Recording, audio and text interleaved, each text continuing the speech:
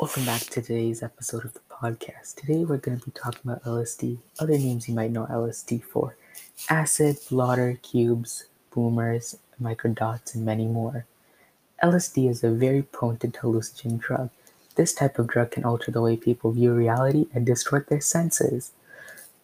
LSD was first discovered in 1943 by Dr. Albert Hofmann, a Swiss research chemist. LSD was first introduced in the 50s, early 60s as a therapeutic way of treating people with alcoholism and mental illness. LSD looks like a white powder, can be dissolved in water, does not have a smell, and has a bitter taste to it. LSD is usually consumed by taking a pill or taking LSD paper.